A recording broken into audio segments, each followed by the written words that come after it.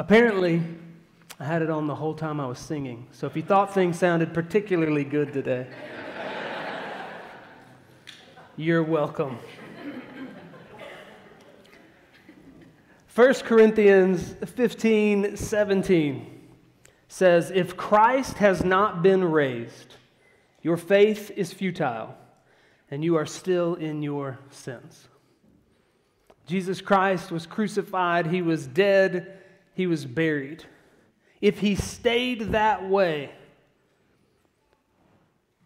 you're dressed up, you look nice, this is a waste of time.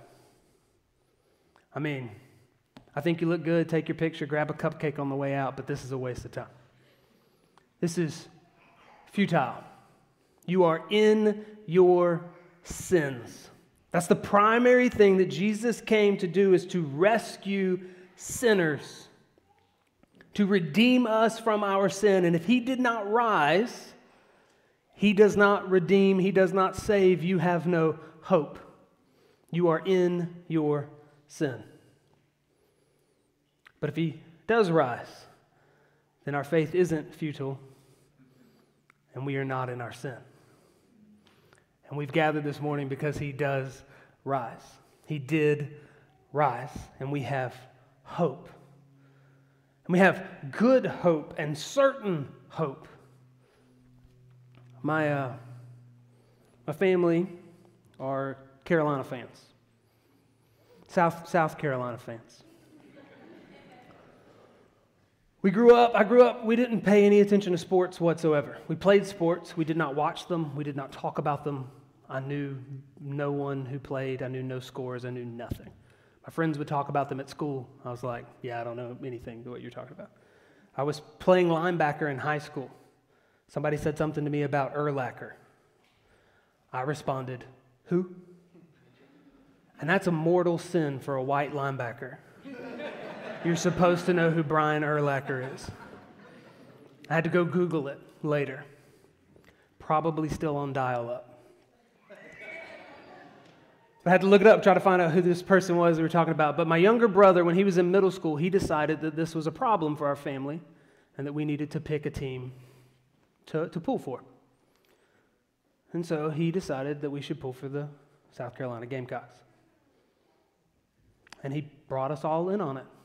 He chose in middle school, and he got excited about it, and he had us join him. And sometimes, when everything's still and quiet, I find myself imagining what it would have been like if he had picked better.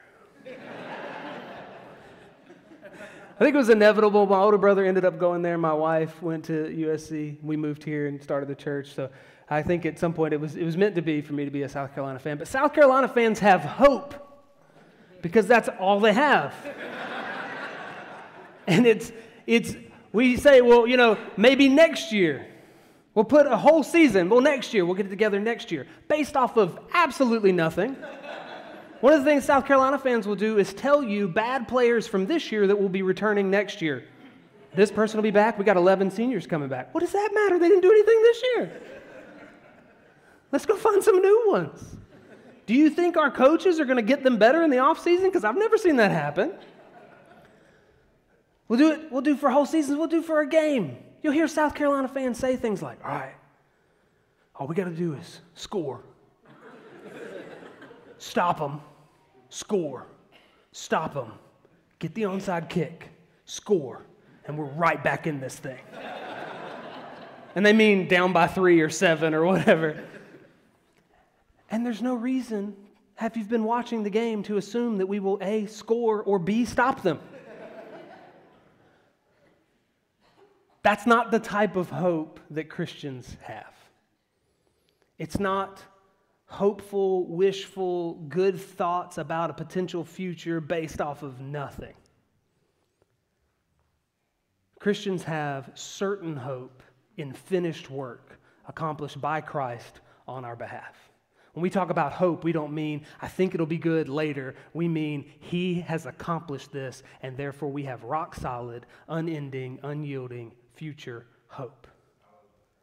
And that's why we've gathered this morning. Grab your Bibles, go to Matthew chapter 27. We are going to look at the resurrection of Jesus.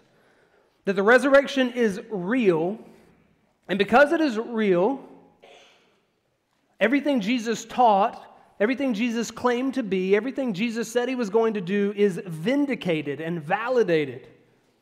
It has a seal on it of certainty and truth. So that when he says he forgives sins, he means it. When he says that there will be hope in his name and salvation in his name, he means it. When he says he's the Son of God and we'll see him in power, he means it because it's real. So let's pray and then we'll begin to read this text together.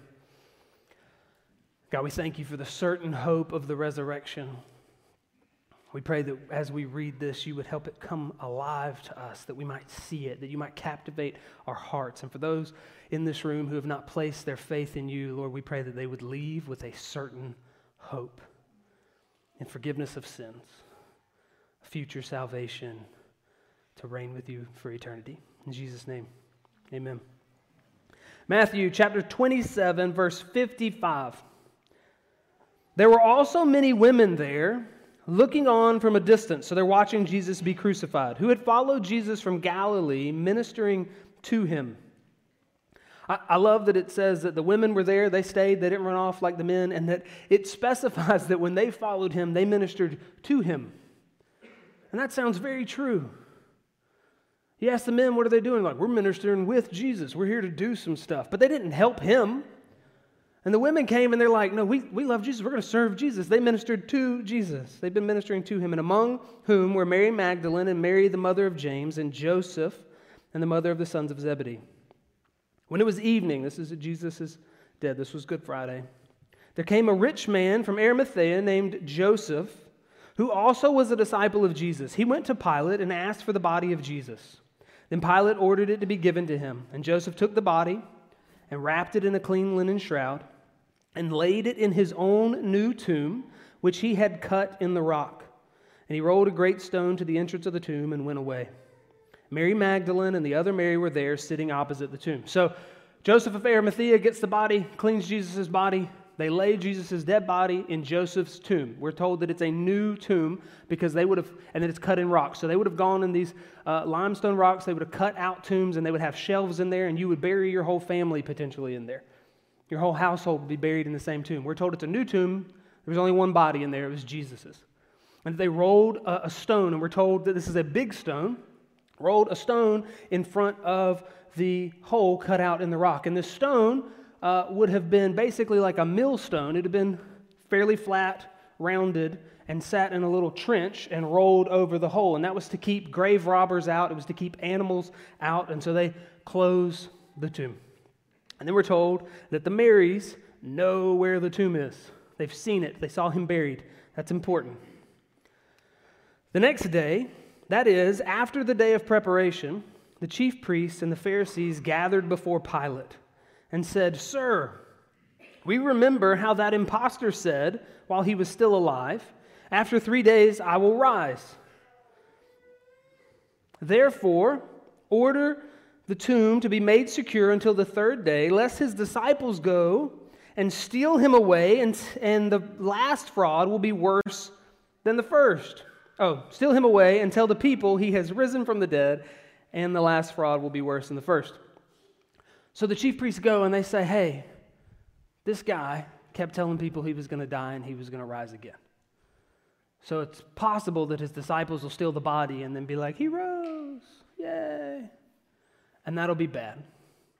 He's an imposter, and that'll make the last fraud worse than the first. And I want you to know that if Jesus didn't rise from the dead, they're right.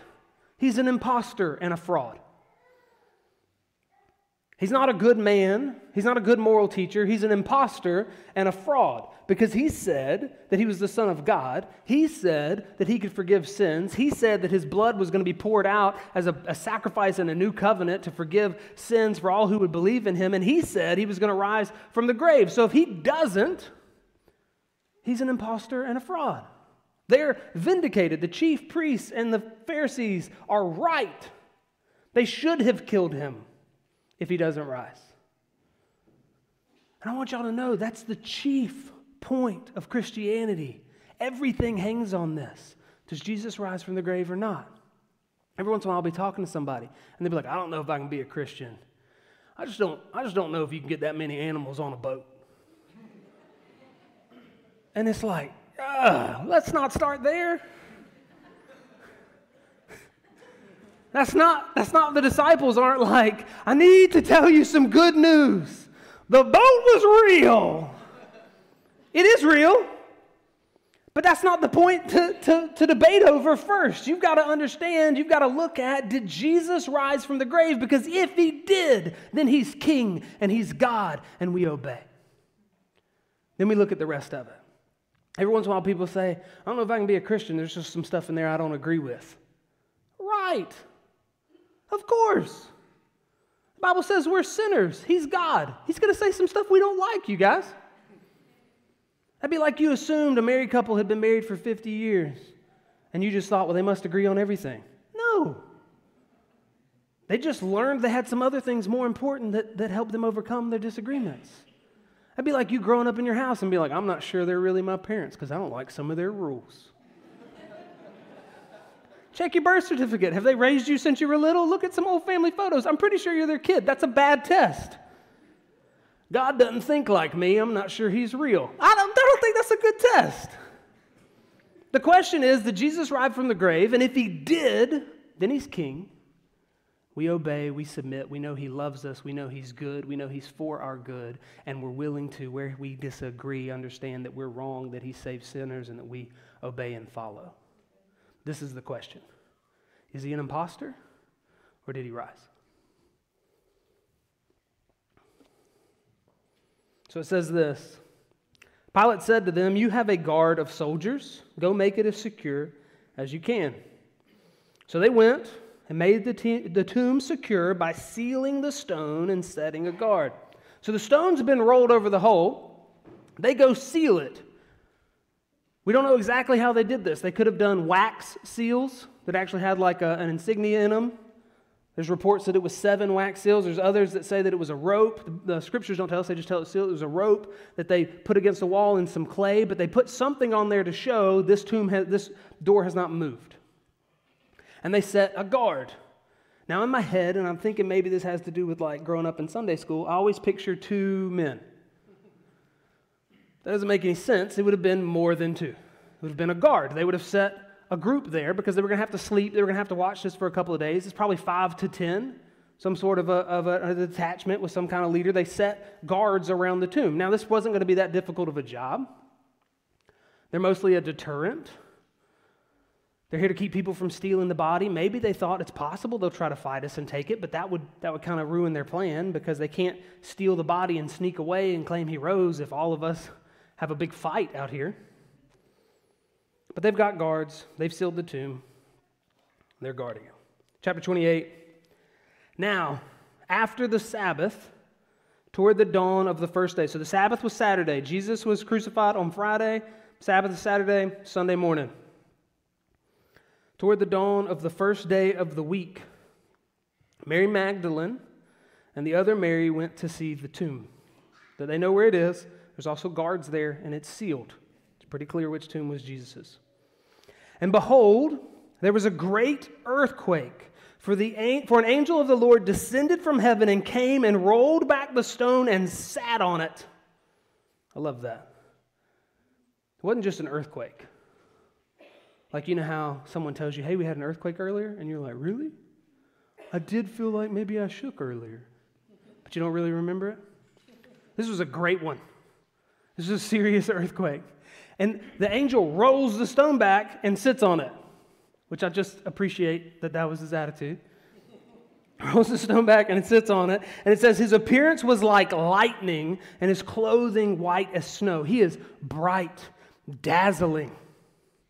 It's not just like sun brightness, it's like lightning brightness. He was, dare I say, striking.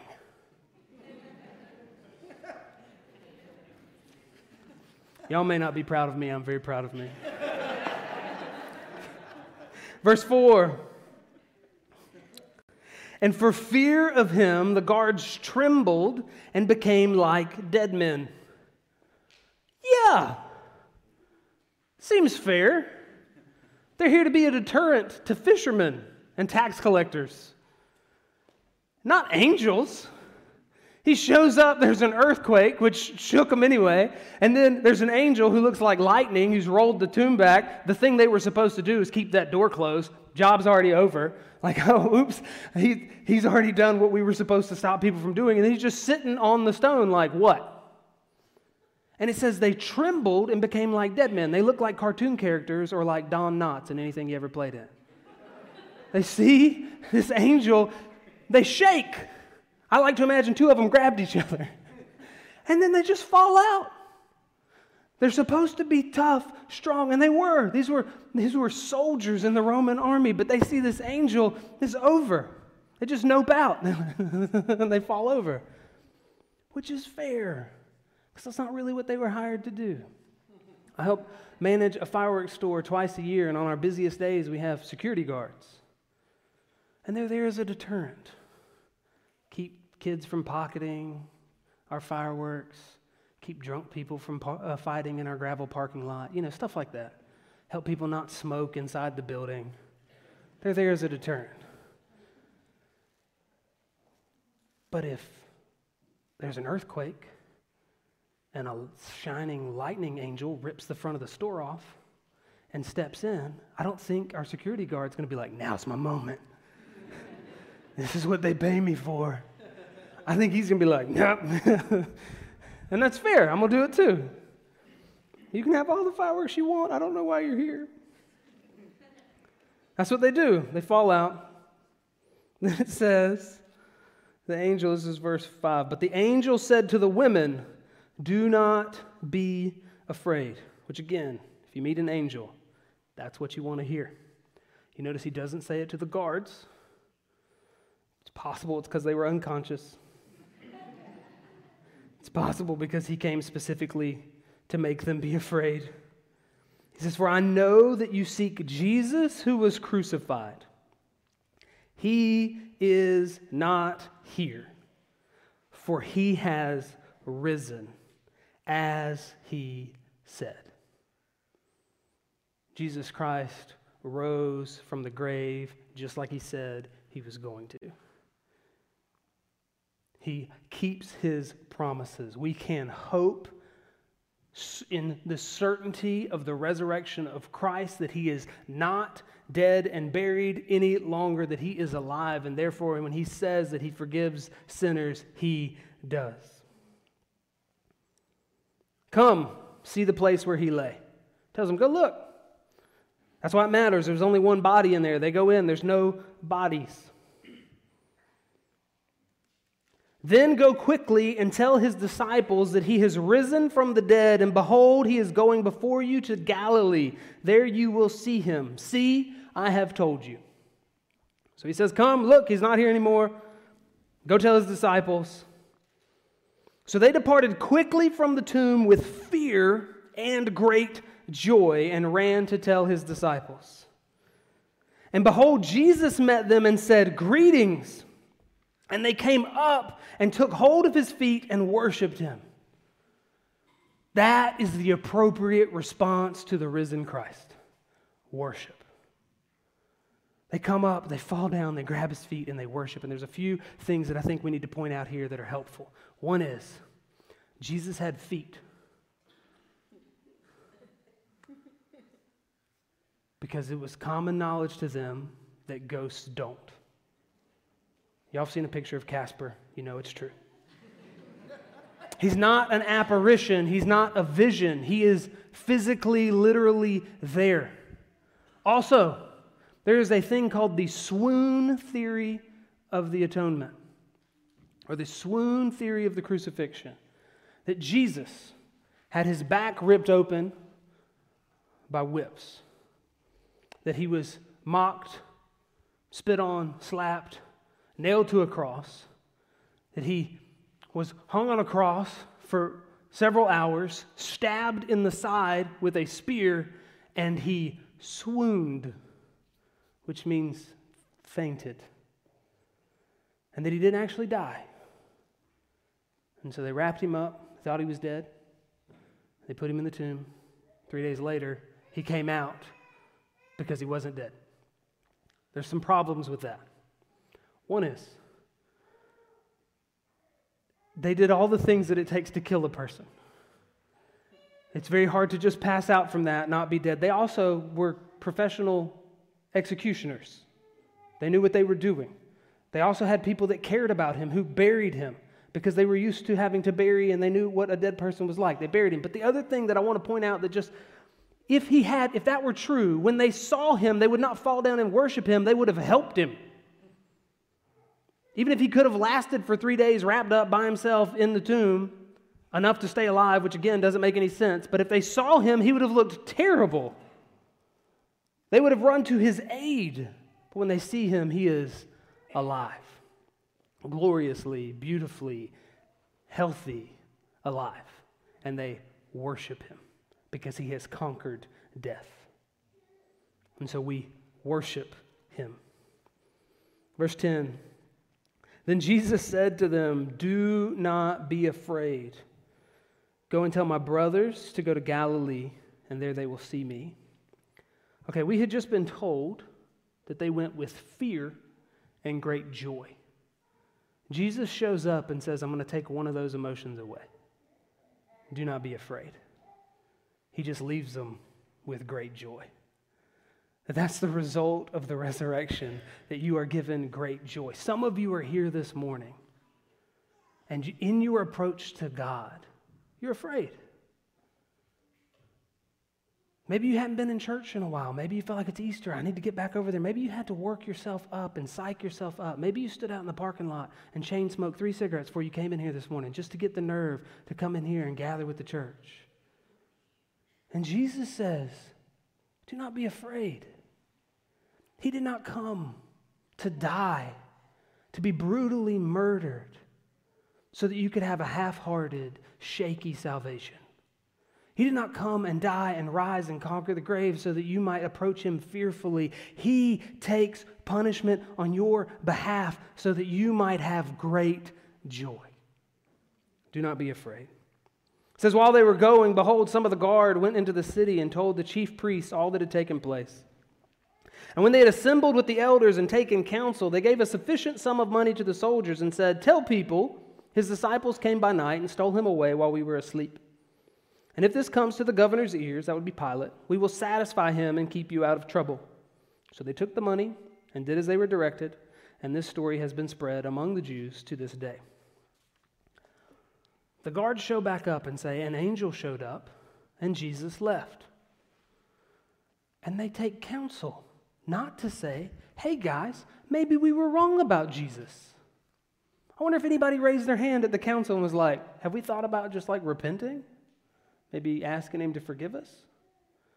They just are like, let's get enough money together, let's come up with this lie. They pay them to go lie and say that his body was stolen. They specifically tell them, look, if the governor finds out, which y'all will be very much in trouble for this, we'll cover for you. Now, that lie doesn't make a whole lot of sense. Because the disciples don't benefit much from pretending that Jesus rose from the grave. He was a fraud. He doesn't actually save from sin. If they went and stole his body and then just pretended he rose from the grave, the only thing they get out of it is persecution. They are beaten, murdered. For 30 years, they're chased from place to place, put in prison. And then, after 30 years, it gets worse. They're executed. They're tortured. All of them, not just the disciples, but the people who believe their word. They hold to this story. There's a man named Chuck Colson, or Charles Colson, who was Nixon's hatchet man. So President Nixon, in the Watergate scandal, had a lawyer who they called him the hatchet man. Sounds like a nice guy. If you're not familiar with the Watergate scandal, some of you are very familiar. Some of you lived through that. Some of you don't really, you're like, oh yeah, no, I kind of remember that. Some of you are like, what? Just know it's so important that from then on, Americans have stuck gate behind everything that has ever happened. Deflategate. You can go look it up online. There's a Fajita Gate. There's a very long list of all the things that we just stuck gate behind because of Watergate. We're like, oh, it's a scandal? Stick gate next to it. But Chuck Colson gets arrested. He was one of the first ones to be arrested. He becomes a Christian in jail, or prison. And he says this. He says, I know the resurrection is a fact, and Watergate proved it to me. How? Because 12 men testified that they had seen Jesus raised from the dead. Then they proclaimed that truth for 40 years, never once denying it. Everyone was beaten, tortured, stoned, and put in prison. They would not have endured that if it weren't true. Watergate embroiled 12 of the most powerful men in the world, and they couldn't keep alive for 3 weeks. You're telling me 12 apostles could keep alive for 40 years? Absolutely impossible. Jesus Christ literally, physically rose from the dead, and we have a literal, physical, certain, eternal hope because of it. 1 Corinthians 15:17 says, if Christ has not been raised, your faith is futile, and you are still in your sins. 3 verses later, he says, but in fact, Christ has been raised from the dead. Faith isn't futile. You're not in your sins. We have a certain hope. When I was in high school, I took an AP English class. AP classes, you study, you take a test. If you do well enough on the test, you don't have to, you can place out of college stuff. My high school wasn't excellent, but we did have this class, so I took it. Some places, like 30 of these things. We had this one. I took it. I tested well. I placed out of English in college. Do you know what I didn't do after I took that test? Study English ever again. Didn't have to study it in college. The work was done. It was accomplished. I was free. Well, until seminary when I had to learn how grammar works. But that's not part of the illustration. The part of the illustration is that Jesus accomplished this for us. We are free. You are not here to take a test. You are not here to be moral enough. You are not here to be one of the good ones. You are not here to learn from all of us how to behave well. If you are, you have chosen a bad group of people to hang out with. We want you to join a group so that you can all learn to love Jesus more, not so that you can be a good morals club. We want you to repent of sin. We want you to obey. But the purpose of this is not let's come together and take the test well enough so that God will love us. It's let's come together and praise Jesus who has already taken and passed and accomplished everything for us. It is finished. He has risen. We have hope. Now, everybody in here is placing hope in something. You're looking at something and saying, if I can just have you, I'll be okay. If I can just accomplish this, I'll be okay. If I can just make enough money, if I can just have the right relationship, if my marriage can just be good, if I can just get out of this marriage, I'll be happy, I'll be free. If I can just have children, then you have children, you're like, well, if they can just behave, and then you're like, if they can just move out. But we pick something to say, if I can just have this, if this will just work. We say, okay, if I can just make enough money. And then you find out that people on the internet can just decide to buy certain stocks and mess everything up. If I can just have enough money, if I can just control this right. And then there's a man who's just doing his job, and then he realizes he left his garage door open. So he takes his cargo ship and does a 3-point turn, and he gets stuck, and the supply chain for the whole world is messed up. These things are not certain. They are not controllable. You're hoping in something that is, look, the truth is, and I hate to break it to some of you, we're all Gamecock fans in something. We've all picked something that we're just wishfully thinking it'll get better one day. That sometime it's going to finally work. And the reality is, even if we get it, how long does it have to last? Does it have to stay stable? Can you peak and stop? Or does it have to keep getting better over time? Can you sustain it? Some of you have picked something that's always out in front of you, but the reality is if you ever get it, you'll realize that now you got to keep it. You do. Some of you right now are running from your past decisions, just waiting for your past mistakes to catch up with you.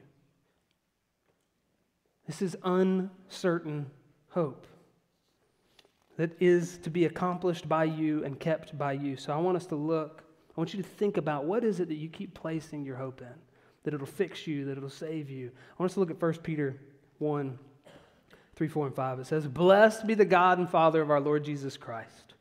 According to his great mercy, he has caused us to be born again to a living hope through the resurrection of Jesus Christ from the dead.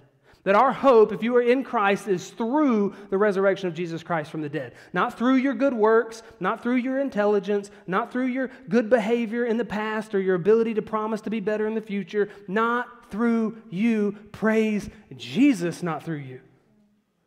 Praise Jesus, not through me. It's not even that he gives us a clean slate and says, keep it together. He takes it and he keeps it, which is good. I don't want it back. I can't do it. Through the resurrection of Jesus Christ from the dead. Verse 4, to an inheritance that is imperishable, undefiled, and unfading, kept in heaven for you. Who, by God's power, are being guarded through faith for a salvation ready to be revealed at the last time. Now look at that. What else passes that test? Is your money imperishable, undefiled, unfading, kept eternally for you? Is it guarded by God's power? Is it ready to be revealed?